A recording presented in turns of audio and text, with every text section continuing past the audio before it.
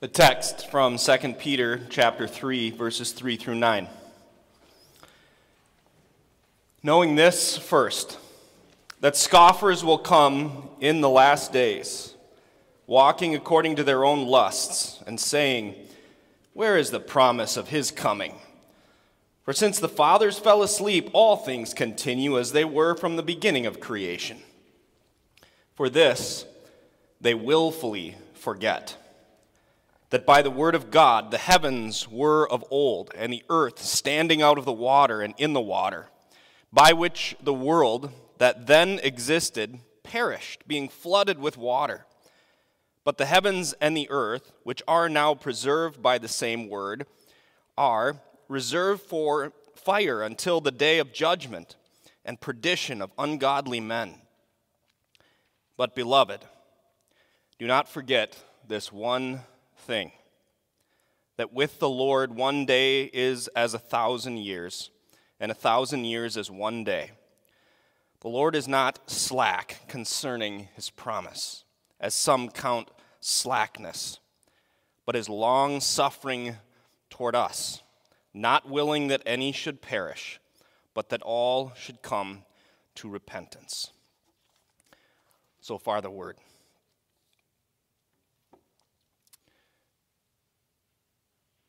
You only had one thing to remember. You only had one thing to remember. The gripe comes from a parent in the driver's seat as they look into the rearview mirror at their absent-minded child who is now with them 30 minutes down the road without that one thing they had to remember. That scenario might take some of you students back maybe 10 years in your lifetime, and you might have been in the back seat. Some of you with a little more experience, that might be 30 or maybe even 40 years in your remembrance, and you might have been in the front seat, the exasperated one. And for others of us, that exasperation might be hiding sort of a present longing for living in that kind of day when there was actually only one thing to remember. The final few weeks of this chapel calendar, you maybe have noticed if you've been here often enough, they have a fair amount of ominous themes involved in these weeks. Handful of weeks back, you maybe heard the lesson about war in heaven taking place between the archangel Michael and his loyal legion of angels and the wicked angel, the devil, and his mutinous band. Days later, maybe a few weeks later, you might have been encouraged by St. Paul as he exhorts the Ephesians to prepare yourselves for battle. Put on the full armor of God. A few weeks ago, Reformation had us singing of refuge in a mighty fortress, maybe even taking refuge in the midst of a world filled with devils who mean to devour us. St. Peter's appeal today isn't exactly turning over a new leaf. Days filled with scoffers and mockers, and those whose lives are led around and directed by their evil lusts. Dark signs, disparaging themes, if we're honest with ourselves. And yet, in the midst of this, St. Peter writes an appeal to Christians, not so unlike you and me gathered here, and he writes an appeal as if their lives are just as simple as a child's life, a life with only one thing to remember. Beloved ones, writes St. Peter, do not forget this one thing. Peter makes a great appeal here in these few short verses, but as he makes appeal, he also makes something of a spectacle of these mockers and scoffers and these lust-filled ones. He notes that they are dangerously forgetful, but that their forgetfulness is not just like the absent-mindedness of a child. It's actually a willful and intentional forgetfulness. They are intentionally blotting out from their minds that the heavens were made by God through his word, and that what was made by God through his word was ordered by God through his word, so that he even took what he made and brought the land out of the water and shaped it into what we now walk on. And that the same heavens and earth that were made by the power-filled word of God were destroyed by a flood according to the same word of God. And now those same heavens and those same earth that are once again preserved according to the word are being preserved for a final destruction. But this one won't be by flood, but by fire. The very heavens and earth that we perceive now will be destroyed, and God will make a new one. All of it according to his word. Not an absent-minded forgetting, a willful, dangerous, intentional forgetting of the word. There's something of a neo-creed, a creed much newer than the ones that we maybe often recite in Christian gathering, and I think most of you are probably familiar with it, even if you don't know it by a creed name. It claims this: I'm a spiritual person, I'm just not religious. I think about spiritual things.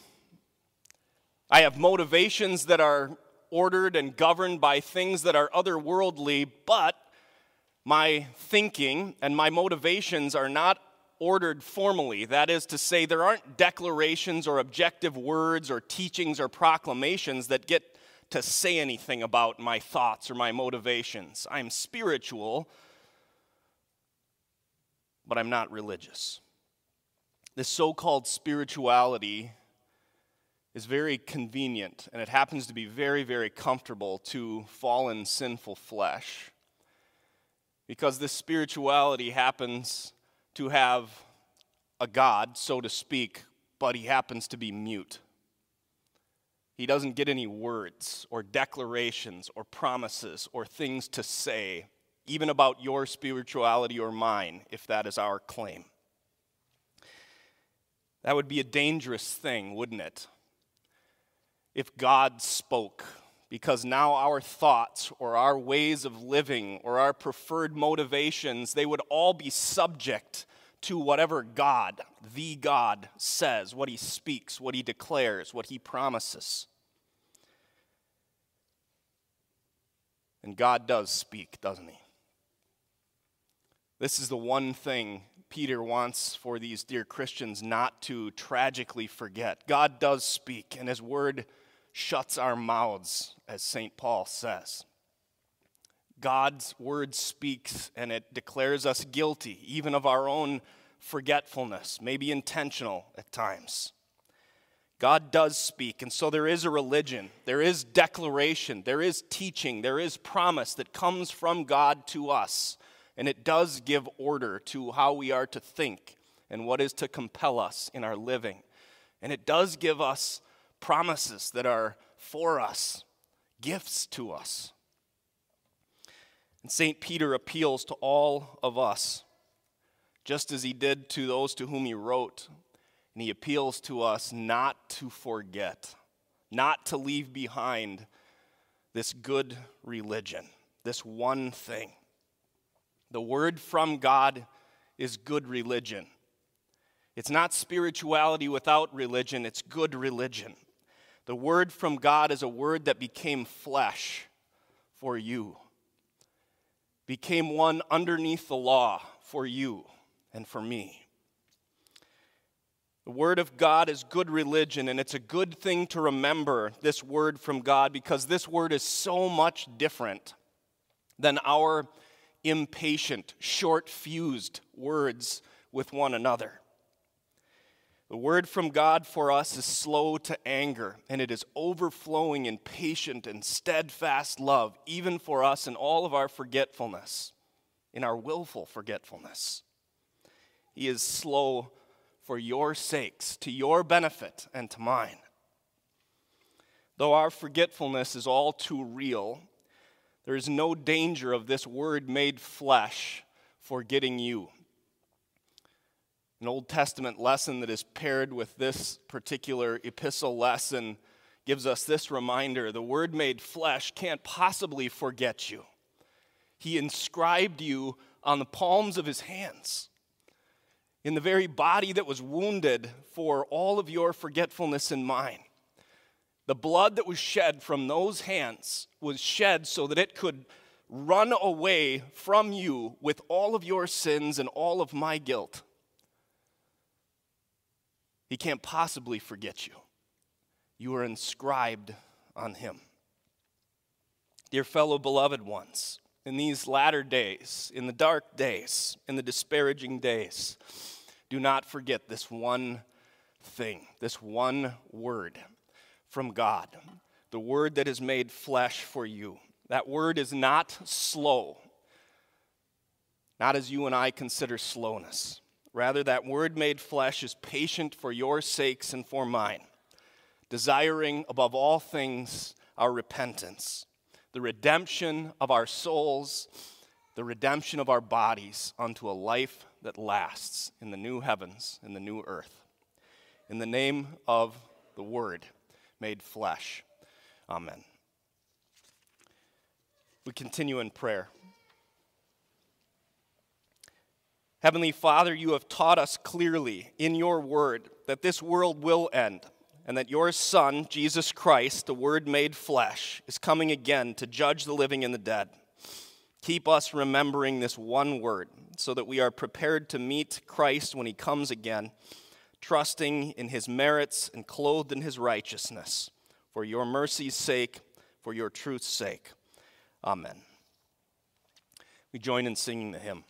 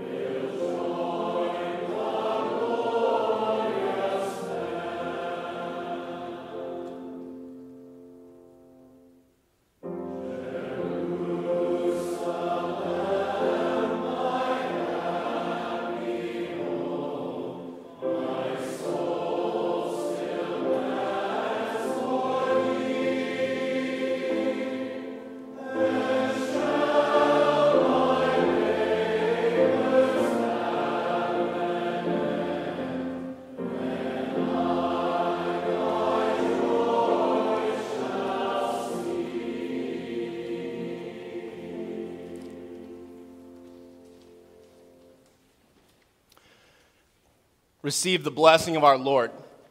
The Lord bless you and keep you. The Lord make his face shine upon you and be gracious unto you. The Lord lift up his countenance upon you and give you peace. Amen.